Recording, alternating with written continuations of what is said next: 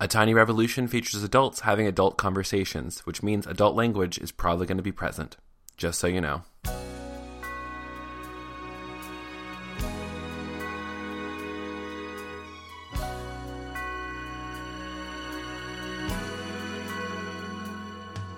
It must have been the mistletoe, the lazy fire, the fallen snow, the magic in the frosty air, that feeling everywhere. It must have been the pretty lights that glistened in the silent night, or maybe just the stars so bright that shined above you. Our first Christmas, more than we'd been dreaming of. Old Saint Nicholas had his fingers crossed that we would fall in love. It could have been the holiday, the midnight ride upon a sleigh, the countryside all dressed in white, that crazy snowball fight. It could have been the steeple bell that wrapped us up within its spell. It only took one kiss to know it must have been the mistletoe. From the Bedlam Podcast Network, this is A Tiny Revolution, celebrating our everyday victories while telling the stories and having the conversations that actually matter. I'm Kevin Garcia, and welcome to episode 15. We're so close to 20 episodes, and that's crazy to me, because it was just, 15 episodes ago that we had no episodes.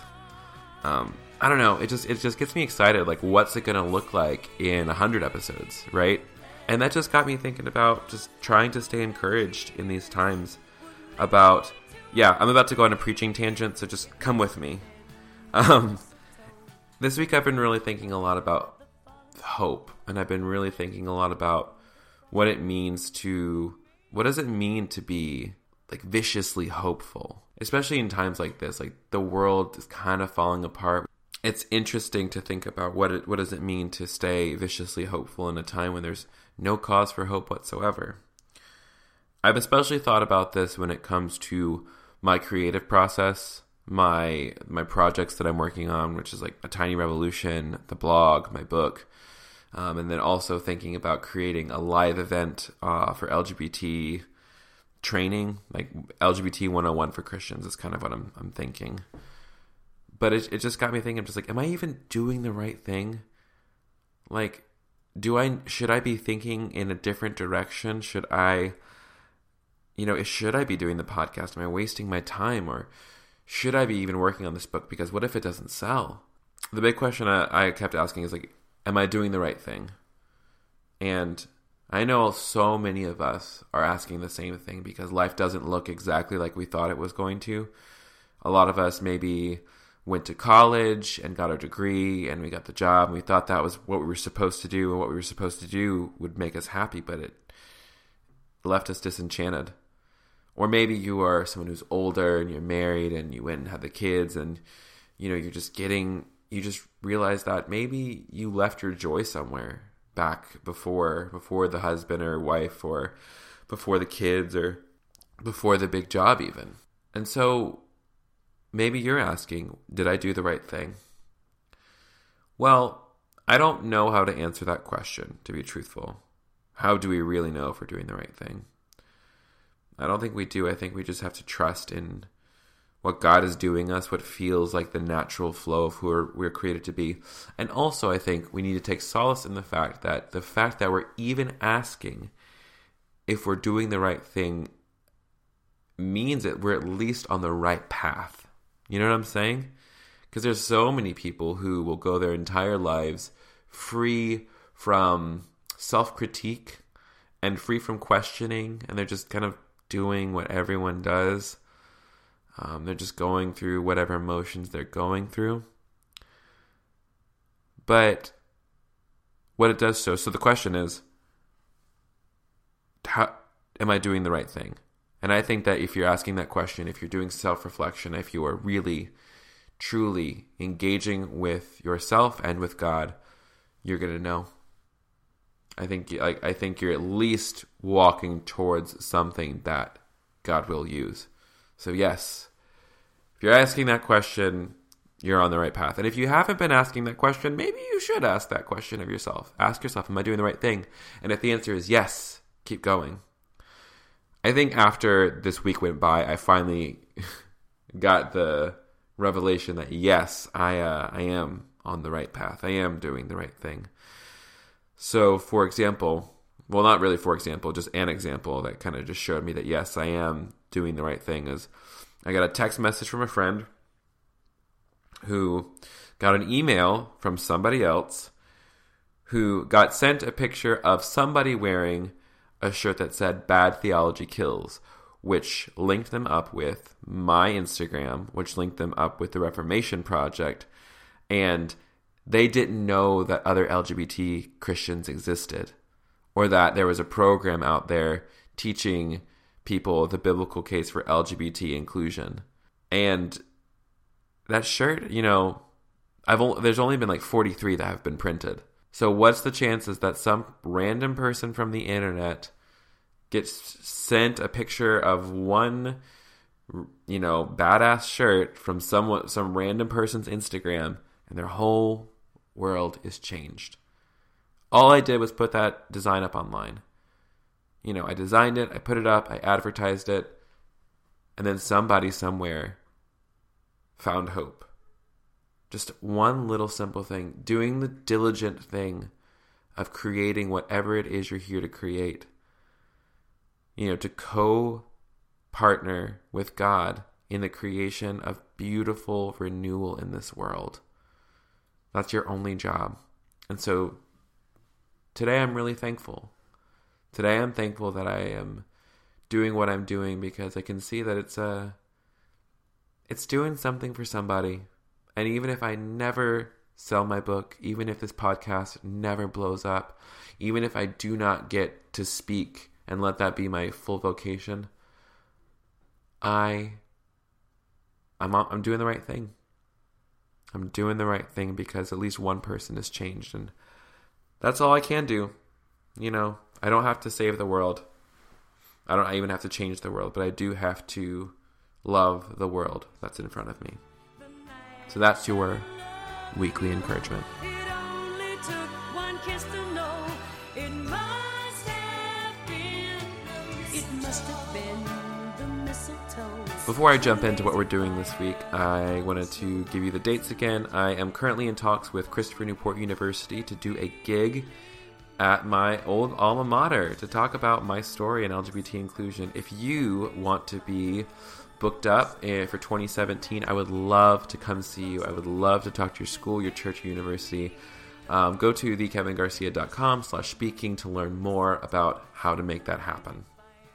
Additionally, I'm going to be at the Gay Christian Network Conference this January. It's the first week. If you haven't registered or don't know about it, it's the Gay Christian Network Conference, the largest gathering of LGBTQ Christians and allies in the world. Last year, I believe the attendance was 1,300 or 1,400 people. It's sure to continue to grow as people become more accepting, as people get more connected with this great organization. And I am excited to lead worship there, as well as 2 workshops, one alongside Matthias Roberts and the other by myself. So you can get all that info at gcnconf.com. That's gcnconf.com. All right, so this week, rather than doing something kind of heavy, I decided to just give you one of my conversations with one of my friends, because we haven't done that in a long time. This conversation was recorded about a week and some change ago. It's me and my friend Daniel Bass. We were crushing some Christmas beers, talking theology, talking sexual ethics, as one casually does. And Daniel also tells his story, so you have a little bit about where he comes from.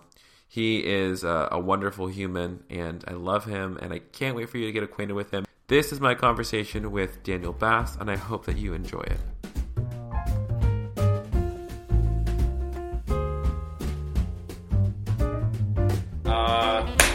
Cool, it's recording. Oh, yeah. All right, so we have in the 603 con cerveza in hand, or Christmas cerveza. Sure. Cerveza de Navidad. Feeling very festive. Also, great Spanish. Thank you.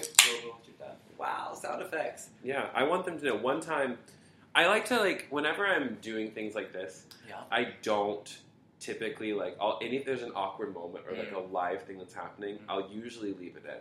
And then I'll also talk about that I'm going to leave it in. Well, that's cool. So it sounds super meta. The moment happens, you refer to the moment then is then captured. Recorded and talked about later. I'm already exhausted, but I'm thrilled about it. So, Daniel and I are here to talk about dating, maybe. Which is, hilarious because... Neither one of us have done much of that. Yeah. I mean, I would say that I'm trying to make up for lost time, but, kind of fresh on the scene in some ways. Yeah. Because your story is different than most people because you were out, and then you became a Christian, and committed to celibacy for that time. Right. So, yeah, it's a confusing thing because I feel like a lot of times people are like, oh, you're out now. It's like, no, Bubba. I came out when I was 17 or 18. So I was a very happy, out, and proud gay person. Then met some Christian people, started going to church with them, became a Christian, was swept into the evangelical tide, sort of inherited the it's not okay to be gay script, and investigated that as far as I could in with integrity. Sort of reached the limits of my capacity to run with that narrative. But during that time was definitely the poster child for Side B Christianity. Sure, yeah, celibate gay. And also, you pursue. Thank you. Yeah, we're fine. But you got your master's of ministry and became a youth director. So, in the process of joining the church, really swiftly, maybe a couple months after baptism, started leading a small group. Did that Whoa, you're ambitious. Oh, I'm going to be a real good Christian. Yeah, I was the best Christian of them all. Read all my C.S. Lewis. Because you're also an 8, too, which is the... Slow down, you're giving the people too much to say. No, they know. Okay, on the Enneagram test, I'm an 8. Let's put that to the side for now. Yes, was a small group leader, was helping out with our homeless ministry, was serving communion, was occasionally leading worship, all the stuff in the church. I was like, hey, I kind of love this the most. Let me go ahead and get an education in it right quick. So I got a master's degree in ministry and then became a youth pastor at our church. So, did a year-long fellowship program, and then everyone was like, hey, you're great at this. We like you so much. I was like, yeah, me too. I'm having a great time. Why don't we hire me? And so that happened. Why don't we hire me? Yeah. Became a youth pastor at our church. Loved it so much. Built this wonderful, scruffy, crazy youth group up from 0 to hero in no time flat. And love the reference. I'm here for it. And then shit got squirrely because it was our church was getting closer and closer to a sort of definitive stance on the gay thing. And I was kind of simultaneously moving in the opposite direction, which was really confusing and hard. So they were moving towards a non-affirming position. You were moving towards maybe this is okay. Yeah, and it's funny because I think that it's important. I think the phrase non-affirming doesn't even feel fitting because it's not nuanced enough. That feels like we're saying wholesale, this church does not honor, approve of, care for LGBTQ people, which is not the case. It's a church that strives really hard to figure out how to love people given the model they understand for what marriage is. Biblical fidelity. Yeah. So, anyway, praise the name of the Lord. That's the lay of the land. Now I'm in this crazy place where I'm post-working in the church. Ministry has to look different now because it's not vocational per se. And I'm this week going to be 32 and have just started dating for the first time in almost a decade. So we're learning new things. We're trying some stuff out. We're seeing what's what. Cheers to you, mate. Hey, Muchas gracias. Mm-hmm.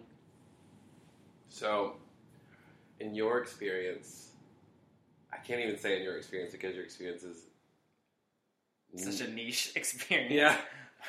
I don't know. At least, okay, so, like, going from, like, did you deal with any, like, post-coming, like, re-coming out, if you will, as an affirming person? Did you deal with any, like, post-that guilt or post-coming out guilt, especially around dating? God, what a great question. So there have been so many, like, stages of stuff to deal with. So, like, in the beginning, there is, hey, all you Christian people, you may or may not know this, I'm gay. Mm-hmm. And then the Christians were like, that's cool, we love you anyway. By the way, here's this book entitled You Don't Have to Be Gay. I read that one! It's horrid. It's awful. It's a dreadful, dreadful book, and if anyone hands it to you, please set it on fire immediately. Yeah. So I read that. Disregard it, throw it away. And then I was like, wait, am I gay because my dad wasn't nice to me? Exactly. Okay. So then, like, explored that. And so then, like, I'm living, for all intents and purposes, like, a well-meaning young Christian person who has no experience with gays would look at me and be like, oh, he's just a really cool, energetic sort of straight in the church. Yeah, because Christians have blinders on. Like, you can, exactly. You can be the most obnoxious, flamboyant, effeminate man who's obviously gay in the church, and they will say he is passionate and full of the Holy Spirit. I would hazard to say that some of what you've just said betrays some internalized homophobia, and we're just going to set that to the side, that we would pair obnoxious with effeminate. And you can edit that out if you desire. Well, let's just say that's what I would say about myself. Sure. Okay. So we'll just put that on me. Yes, but obnoxious and gay come from different places. That's true. You are not obnoxious because you're gay. You're just obnoxious because you're annoying. Right, you're just obnoxious. I know, and I try to work through that. That's something me and my therapist are talking about. Yeah. Praise God. So there's that dimension of things. So I had this moment in probably 2011 where I was like, hey, everybody, like, functionally, I've been living as a straight person in this community because we haven't been having conversations about my sexual orientation or the ways that that's, like, playing out. However, it feels really important to me to tell the people closest to me, I'm into dudes, and that's still something we need to be, like, open about and having conversations about. If for no other reason than to say, like, if God is sovereign over sexuality and, like, God is in control of my life, then, like, what he's doing around this area deserves to have a light shined on it instead of, like, swept under the rug, because who's that glorifying? Nobody. Yeah, it's tacky. So there was that moment. Makes your rug lumpy. Lumpy rugs are not a blessing. So that moment happened. Then you have circa kind of end of 2014, 2015, my moving towards not sure the arguments for the traditional side of things, the conservative interpretation of Scripture around same-sex sexuality are making as much sense as they used to. Also, reading books like James Bronson's Bible Gender Sexuality, which was like right over there somewhere. Yeah, it's like, oh wait, this is a super credible, theologically sound argument for God potentially blessing same-sex relationships. So I'm like now moving in that direction, and when that came to a head, then there were conversations that had to be had. So like, hey, it looks like I can't work here anymore. Hey, some of my closest friends hear these things. I didn't get a ton of pushback. I think. Because you resigned of your own accord, correct? Ish. Is that classified information? That's a. I'll edit that question out. Okay, that is definitely a complicated question. No, Yeah. I was told the best option would probably be for me to resign. We will say I was compelled to. I did not want to resign. I could have continued doing my job well, I think, and you can leave that in there if you'd like to. Okay. Because I think that's the truth, and I don't think it's incriminating per se. Yeah, it is what it is. Because I also know that community decently well. Yeah. And I know they're not horrible humans. No, not at all. They're dear, wonderful. That's people what I think is doing their best. That's what I think is very interesting too. Is that a lot of the people who I also know who are like in non-affirming congregation, like that's kind of that's kind of where I land on it as well. It's just like they're doing their best. Mhm. Like they're doing their best with what they know and what Yep. they can do. And they're working against so many tides, right? Like if you are a church that's affiliated in any way with a denomination, then like you're not an autonomous unit. You are bound in a lot of ways to what the tide of your denomination is going. Yeah, and so I don't know. I have a lot of grace for that in some ways because I know how thoroughly the leadership of my church wrestled. Like read Brownson's book, read Matthew Vine's book, read so much. Like we're really, really doing their homework and their legwork and inviting people like me into the conversation. Yeah, and that's what I think is frustrating for me, at least with my church, is that the majority of people who are in leadership of my church, I know that they're affirming. If secretly, I can't, they're never going to say so that. Political, man. Yeah, because people will fail to see, it's like, oh, if your church is not affirming, why are you going there? It's like, because they feel the Holy Ghost there. And I don't really know how to say other than the fact that I feel called there, which is such like a silly thing to say, but just like I don't know what else to call it. I don't have language. You know what though? I don't think it's silly. I think it's brave to say I feel called to a place that feels dangerous or like it doesn't necessarily see me or embrace me, but it's where I'm bearing fruit. And it's where my relationships are bearing fruit and good is coming of them and God has been glorified. Like I'm knowing Christ and making Christ known in these relationships, even though like damn it all, this situation is not my favorite. But I don't know. I can see both sides of that coin, I guess. Yeah. Is what I'm saying. And then the thing that like kind of frustrates me is I think it's mostly, I'm not even frustrated with the people, I'm frustrated with the systems. And I think that's like where a lot of people they'll try to attach their anger to a single person. It's like, it's not a single person's choice whether or not they can celebrate your, sexual orientation, gender identity. It's think about your congregation, think about the network of churches that you're like, especially if you're a non-denom. If you're a non-denom, you're more than likely going to be a part of some form of a network of churches. Right. And if you're non-denom, you come out of a generally Southern evangelical. You're post-Baptist. Like post-Baptist. I haven't read that one. I mean, I may have just coined it. Who can say? But yeah, like I find that most non-denominational churches, for all intents and purposes, function like a Baptist church without the explicit affiliation. Pretty much. Or semi-Pentecostal. Ooh, that's true. Like semi-Pentecostal with Baptist theology. Semi-Costal Baptist. Semi-Costal Baptist. Ooh. Yeah. Which is actually maybe the title of my memoirs. Who can say? Semi-Costal. Just kidding. Oh, look at Amelia. She's gorgeous. Guys, what you need to know is that there is an enormous television screen behind us that is just playing pictures of all the people who live in this home. And they're all beautiful. Beautiful people live here, and beautiful photos just continue to cascade before us. Yeah. It's a true delight. There she comes. There she comes again. Thank God. Thank you.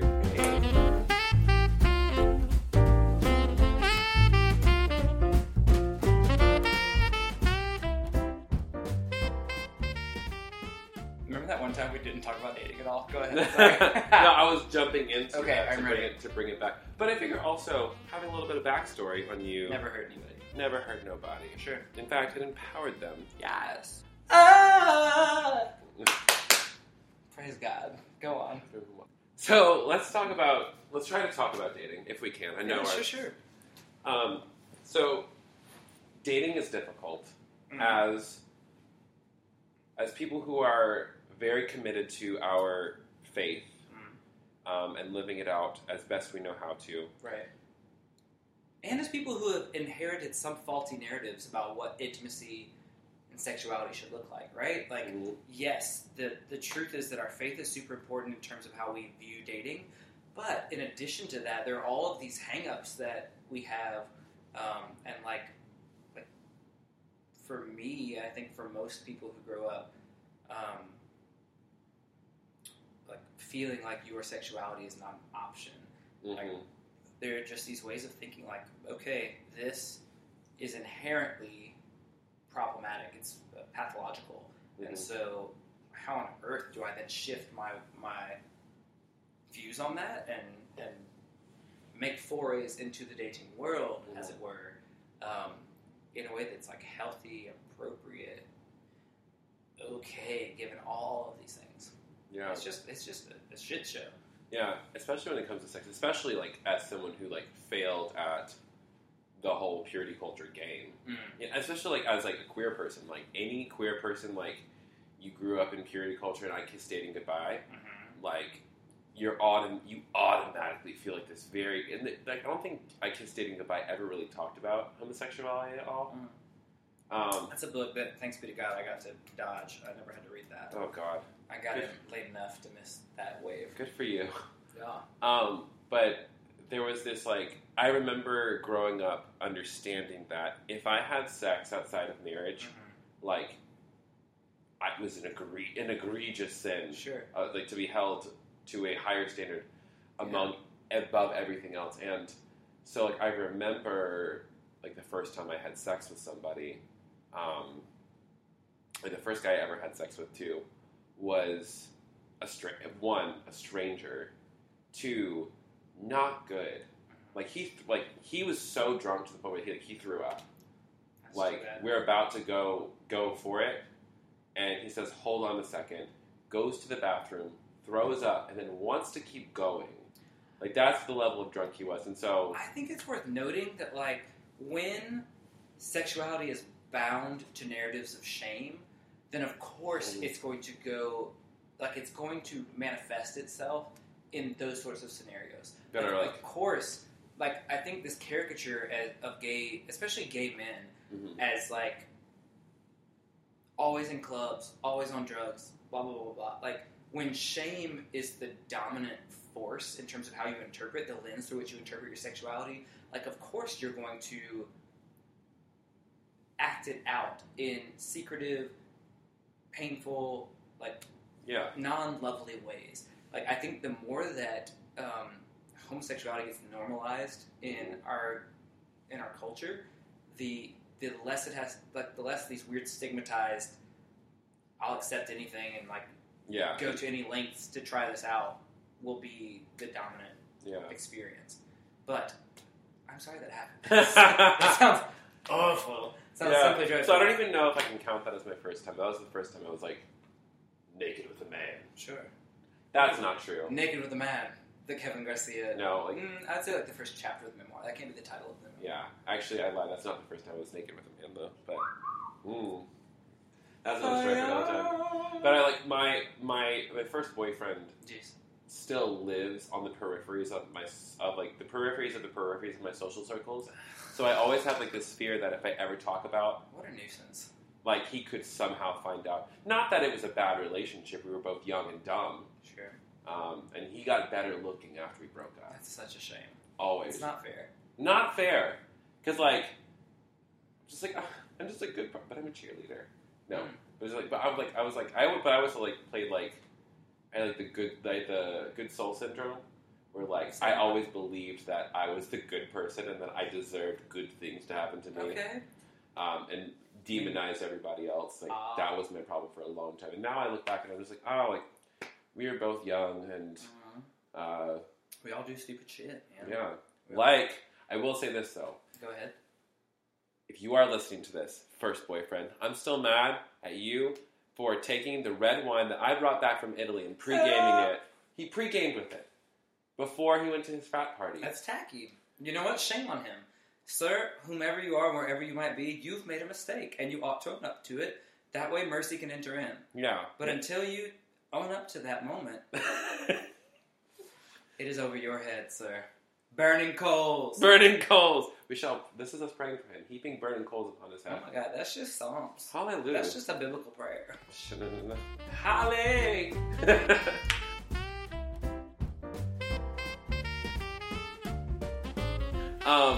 What's been since, what do we call it? Your second coming out, your affirmation of your personhood? Do you have a term that you use? God, let me think. Give me 3 seconds to generate a really cool way to refer to it. What I would call it is the Second Great Awakening. Amen. Yeah. Amen. Yeah. I don't know. I just made that up. I like it. No, yeah. So post all the wading through the evangelical muck and coming to a place of believing theologically that the Lord might be willing to bless my sexuality, and it might not actually be this Horrible thing. yes, horrific like blemish upon my soul. All right, post that. What's your question? I'm going to move this closer. Please. That way. Check. Yeah, it's fine. Because like now we're like moving towards like more loungy. Oh, perfect. I live to lounge. I I hate to stand. really do too. No, yeah. I would always prefer to be seated. Thank God. Yeah. Round 2, fireside chat. I'm going to say I still have about a third of a beard. I feel fine. I mean, you can grab me one if... I'll get it in a second. Yeah. Okay, so Pace yourself. post Second Great Awakening. Stop yelling. We're lounging. I'm not yelling. This is how I was talking before. Mm-hmm. The mic's closer. I know. You gotta be aware of your microphone, baby. Well, usually, never mind. Yeah, fine. Wherever you are, I believe that the heart does go on. Once more, you open the door. Well, and there leaves us. Yeah, we'll edit that out, maybe. Sure. There's something good in there to be preserved. Yeah. Ask me a question. Post Second Great Awakening. Yeah. What's been the most difficult thing about your? What's been difficult about trying to find a suitable suitor? I would love to answer this question because it is so easy to answer. What has been the trickiest, I think, is that. So I think for many LGBT folks who have engaged in abstinence for some period of time, who have shifted from the side B to the side A side of things, there's what I've heard termed a second adolescence. Yes. Which is, it's this sense that I really missed out on dating, on smooching folks, on getting to know people, on this process that like everybody else, or even just like the fact of just like I'm trying to figure out who I really am, or like, hey, it's okay that I think someone's cute. Like I don't have to take that thought like captive and submit it to Jesus. Like I can just think somebody's cute and it's fine. Yeah, like I still deal with that sometimes. To be honest. Absolutely. So like in this second adolescence, like the temptation is then to say like everyone else got to do this when they were 18, 19, 20. 21, whatever. Now I get to go crazy. I'm going to go, like, smooch everyone in America. I'm going to get to know all these people. I'm going to whatever. So, like, there's that temptation, which I think that a great many folks are dealing with who find themselves in this situation.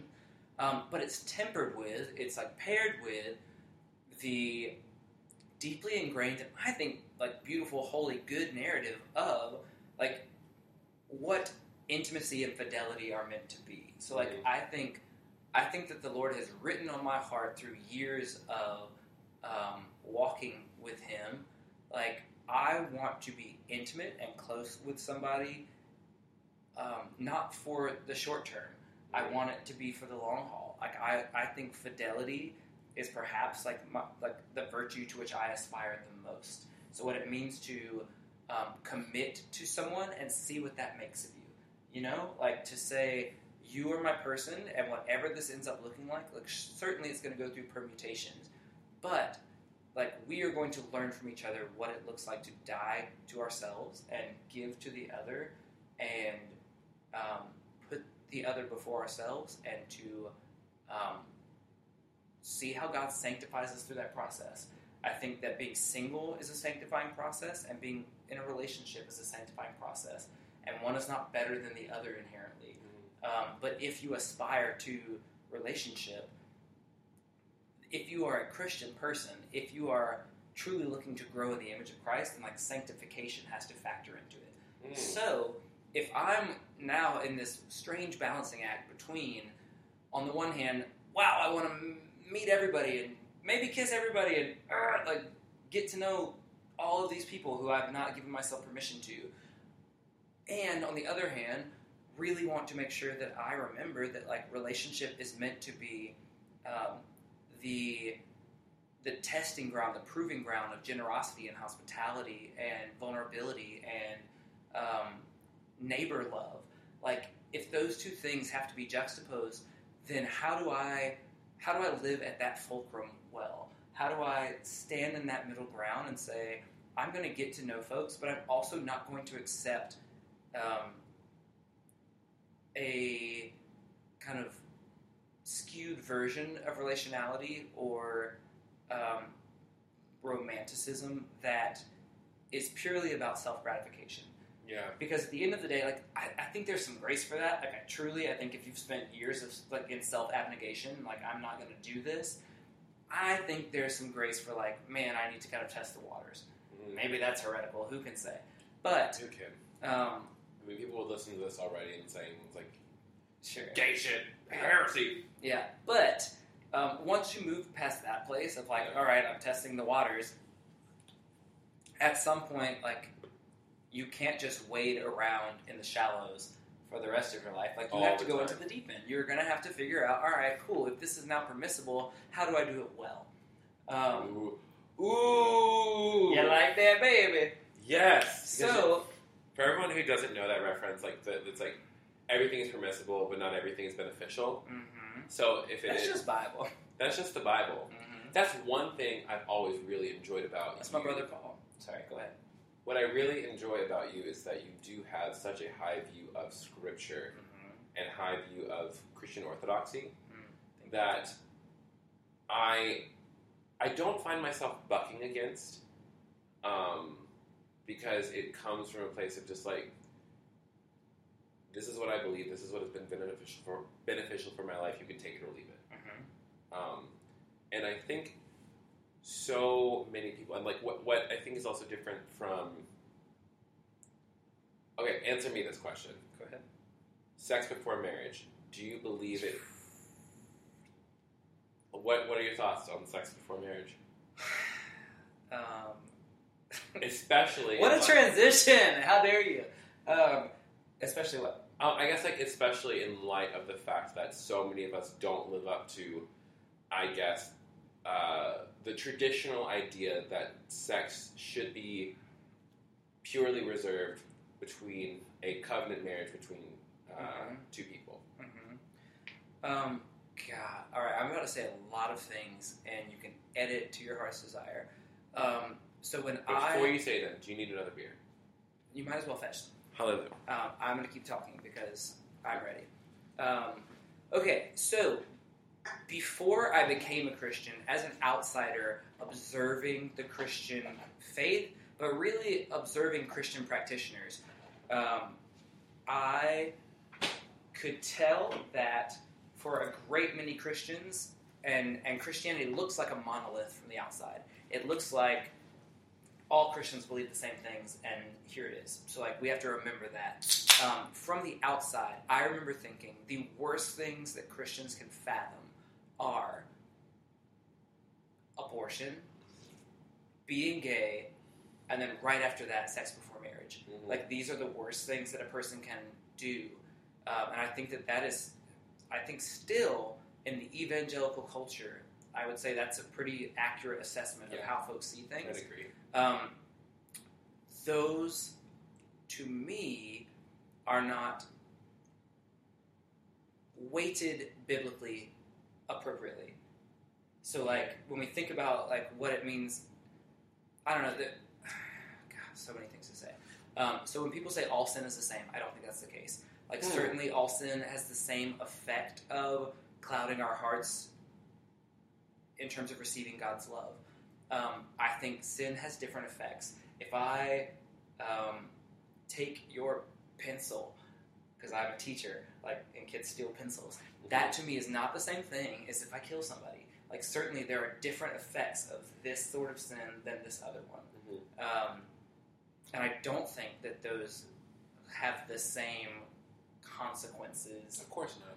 You know? So, like, that's just worth noting. I think that's an absurdity that people sort of defend in a well-meaning way, but, like, that doesn't make sense. So when we think about what it means to have sex before marriage, then we also have to think through, like, what is the purpose of marriage? What is the purpose of sex?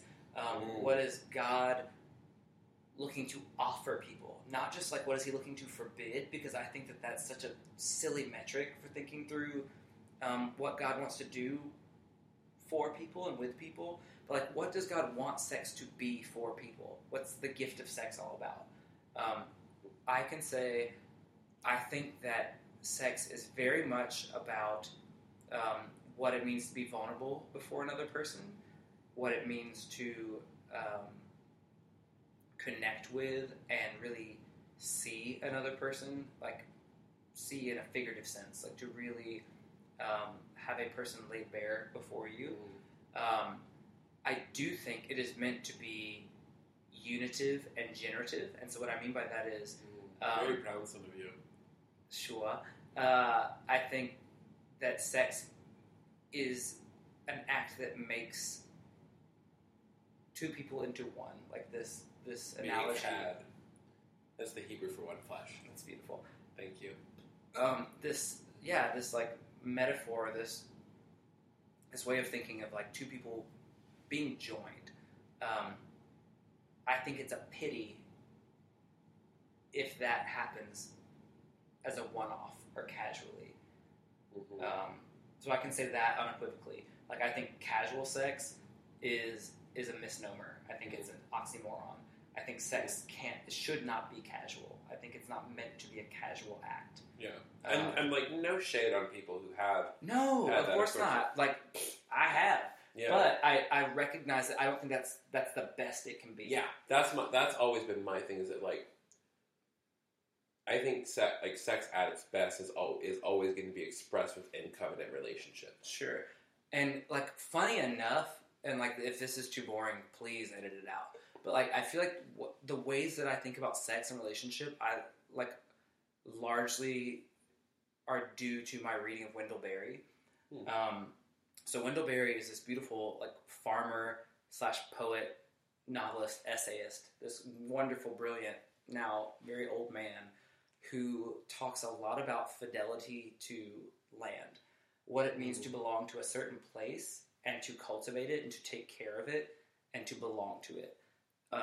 And so he writes about, like, a farmer should intimately know his land and be committed to its fruitfulness above all else.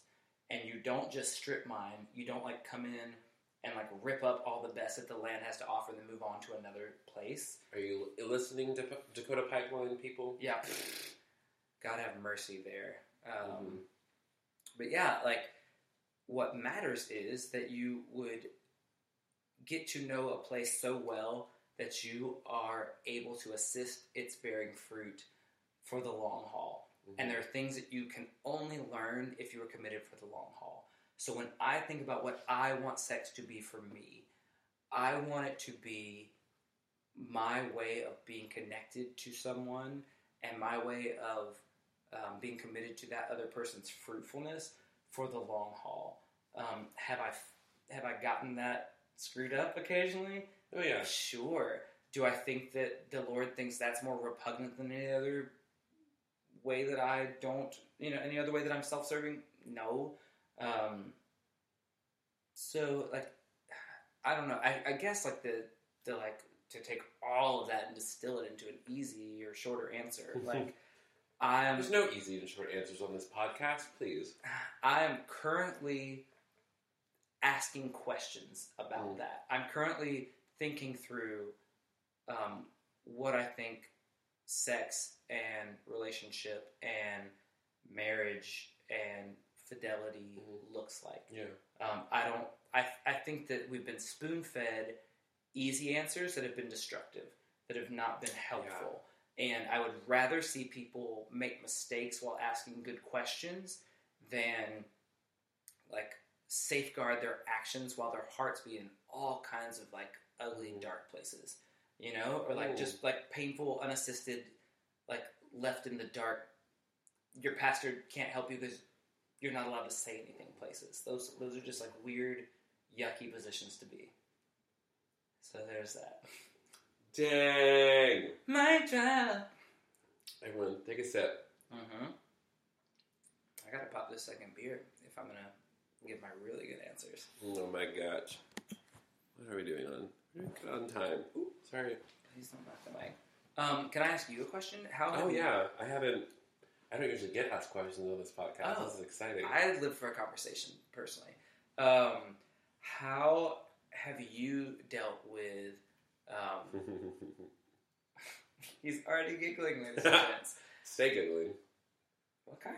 Stay giggling. That's what I do. Stay giggling 2017. I wasn't sure if you said gay giggling. That too. Good giggling. Good giggling. All right, my question to you is, how have you dealt with or made sense of the line between attraction and lust Oh. moving to side A? Man alive. This one is always so tricky for me because I am someone who, again, coming through second adolescence again, it's just you want to, like, I always tell people I want you to feel everything that you feel and be okay with the fact that you feel those things because those things are good. Right. But I think there is a point, and I know this is true about myself, especially when it comes... Good job. Everything's fine. Everything's good. Go ahead. Sorry, baby. I think there is a point, and I hold this standard for myself, and I think other people should hold themselves, especially as baptized people, to the standard of what Jesus gave us. When Jesus said, just like when you lust after a woman in your mind, you commit adultery. And sure, yeah. And, if I would apply that same standard to myself, just like, when I look at a guy in lust, when I see him as an object for me to use, to self-gratify myself, and I, being the romantic that I am, I don't typically will say, like, it's not so much a sexual thing, but I'll make idols out of people. Like, I'll meet a person, be it online or be it... Especially because, like, gay Christians, we're so spread out. Like, we meet each other online all the time, and we connect with each other online. And I have a horrible habit of becoming mildly, like... And I don't want to beat myself up for it, but... Well, we say it's safe to say, like, your tendency is to be like, what if he's the one? Yes! Like, I think that's the way to, like, encapsulate it. Like, I think you're always like, but what if he's the one? Yeah. He's... handsome, he loves Jesus. What else do you need? Yeah, and that's pretty much what it boils down to sometimes. Yeah. And to go back to the original question of like lust and whatnot, I think that there is I think that's like the next step in like it'll probably be like in the next generation of queer Christians coming up who are going to be known from the get-go that they're okay and are. Ooh. I'm really excited about what you're saying. Yeah. Because, like, if you know from the get-go that you're okay, and you can go through your teen years having your, your actual adolescence and, like, going through those, like, tricky, weird things and take whoever you want to prom and be able to date from a young age, I feel like when those kids get to college, post-college, career, like, mid-20s,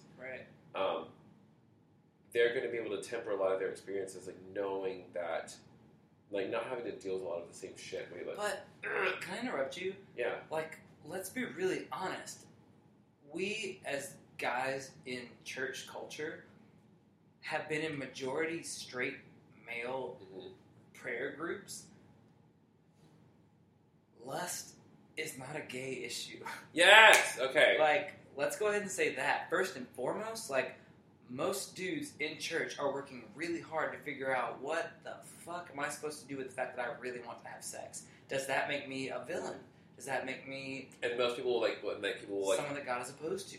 Exactly. People shove it down so far. And then they're secretly masturbating, and then they feel bad about masturbating. Sure. And what I think needs to happen, I love what you just said about, like, the next generation of queer Christians are going to I think what will be different is that they won't have the added layer of shame and stigma that it is same-sex attraction. Yeah. And so then it's a level playing field where now all Christians are having to ask themselves the questions of, what does it look like to genuinely affirm the humanity of the person in front of me while acknowledging my attraction to this person?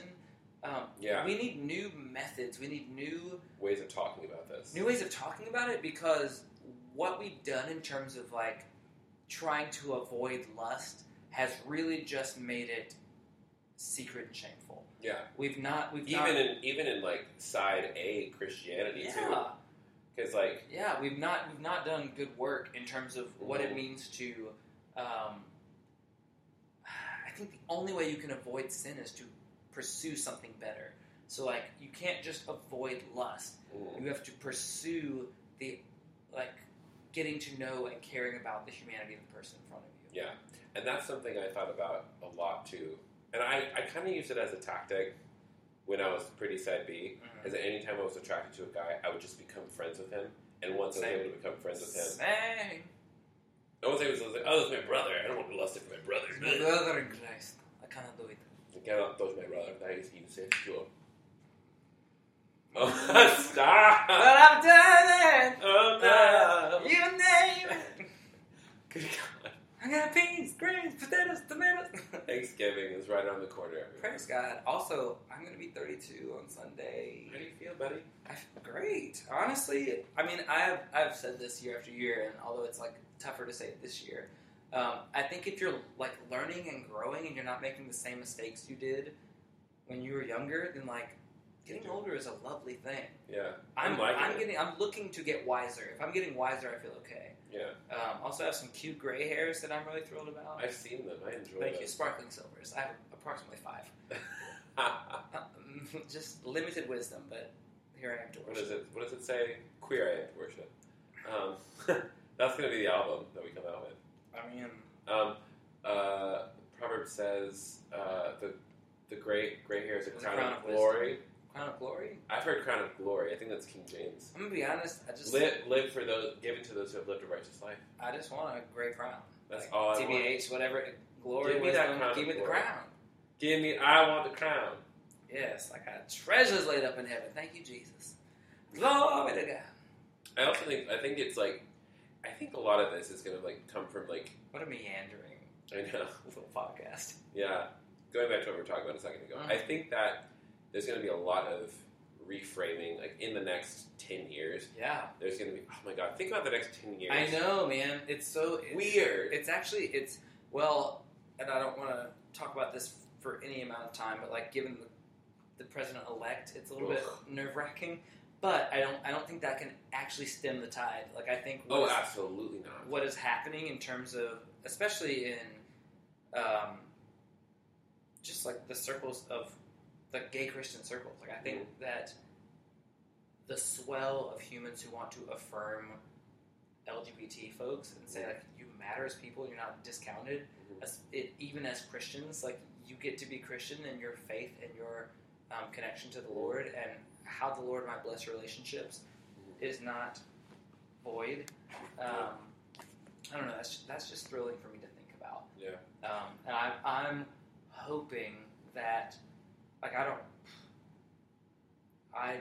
don't think that what happened with my story in terms of like leaving my position of the church is like some beautiful martyr story. But I would love to see that not have to happen for the next generation.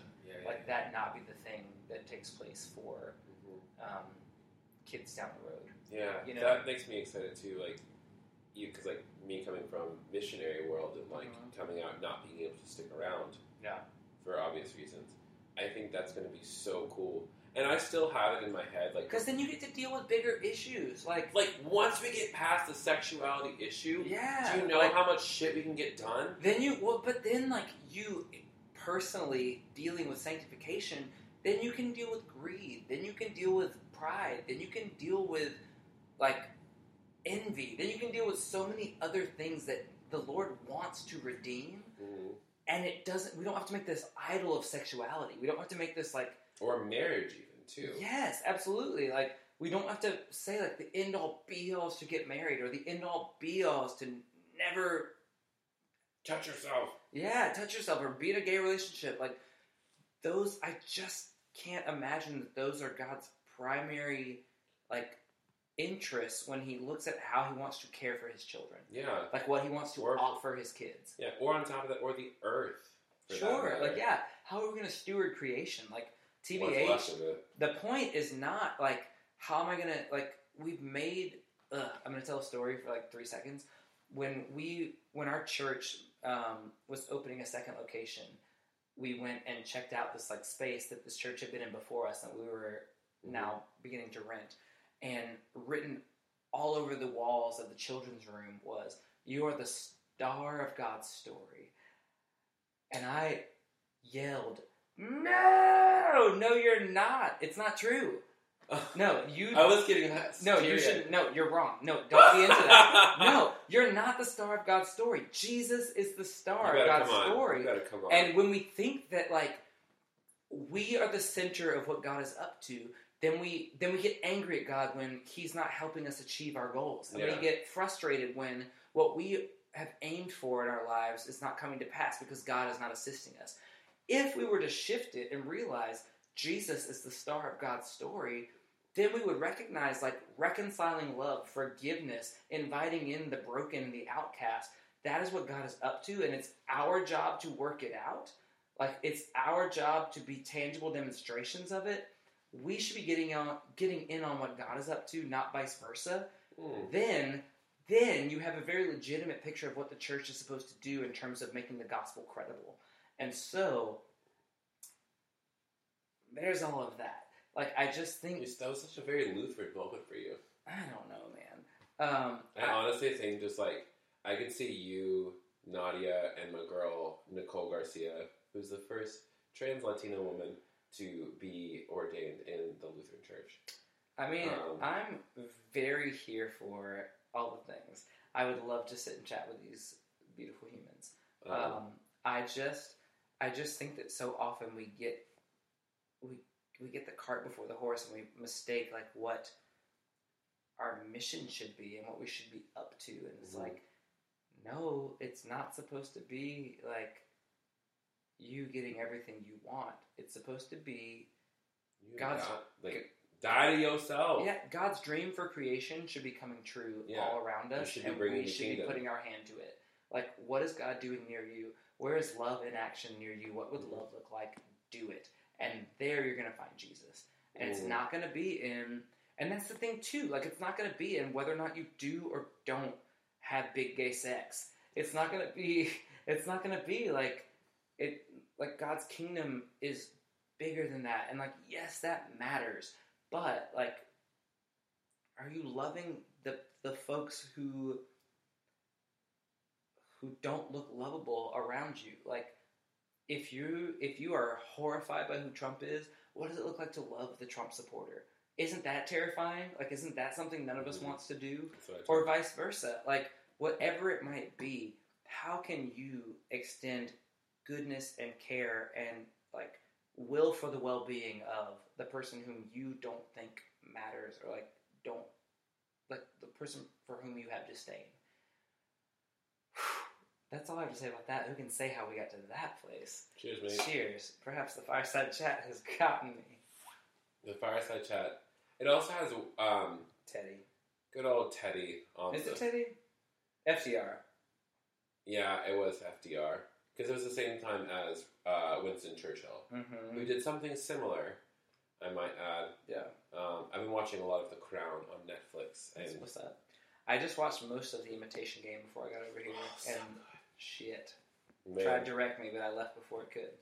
I know. It'll make you cry at the end. Don't worry. Go back and finish it. Yeah. You better sing. Sometimes I do. And this Christmas will be a very special Christmas for me. It must have been the mistletoe, the lazy fire, the fallen snow, the magic in the frosty air, that feeling everywhere It must have been the pretty lights that glistened in the silent night, or maybe just the stars so bright that shined above you. That was my conversation with Daniel Bass. I hope you loved it. Daniel is working on trying to get his blog up, and it is a blessing to the world. So Daniel, when you're listening to this, get your freaking blog working. It's called To Dwell Upon a Word. You can check it out at todwelluponaword.wordpress.com. And eventually, it's just going to be danielclydebass.com because I'm going to make him redo his website. You heard it here first, folks. We're making him into a blogger. Yeah, that's pretty much... And you can also check him out on Instagram at danielclydebass if you want to follow. Yes, he's single. Yes, he has a job. No, we're not dating. So if you want to holler, slide into those DMs, y'all. Slide into them like a good pair of skinny jeans. Oh, that got weird. I gotta go now. So yeah, shout out to my Patreon supporters for being amazing and helping me with this creative process. There's some new things happening with my Patreon, so please keep an eye on my Patreon page, ways that you can partner with me, and ways that you can even get your name on the inside of my first book. Hopefully, if things go that route. So, why don't you check out patreon.com/TheKevinGarcia and learn how you can be a supporter today. On top of that, I'm a part of the Bedlam Podcast Network, a collective of creatives sounding off on things that matter. Everything from movies to politics, everything from creative living to living with anxiety. It's a really, really great array of shows, and I hope you'll check it out. Go to bedlampodcast.com to check out all of our shows. Additionally, if you want to, advertise, get your stuff out there, the Bedlam Podcast Network is a great way for you to reach the audiences you need to reach and also make a little quan on the side by getting your products sold. What's better than that? Check out bedlampodcast.com and learn more about that as well. I think that's all from me this week. I love you. I think you're fantastic. And I will see you soon. This has been A Tiny Revolution. My name is Kevin Garcia. And I'll talk to you next week. Bye. Mwah. Magic in the frosty air that made me love you. It must have been the mistletoe, the lazy fire, the falling snow, the magic in the frosty air that freely... Cool. It's recording. Oh, yeah.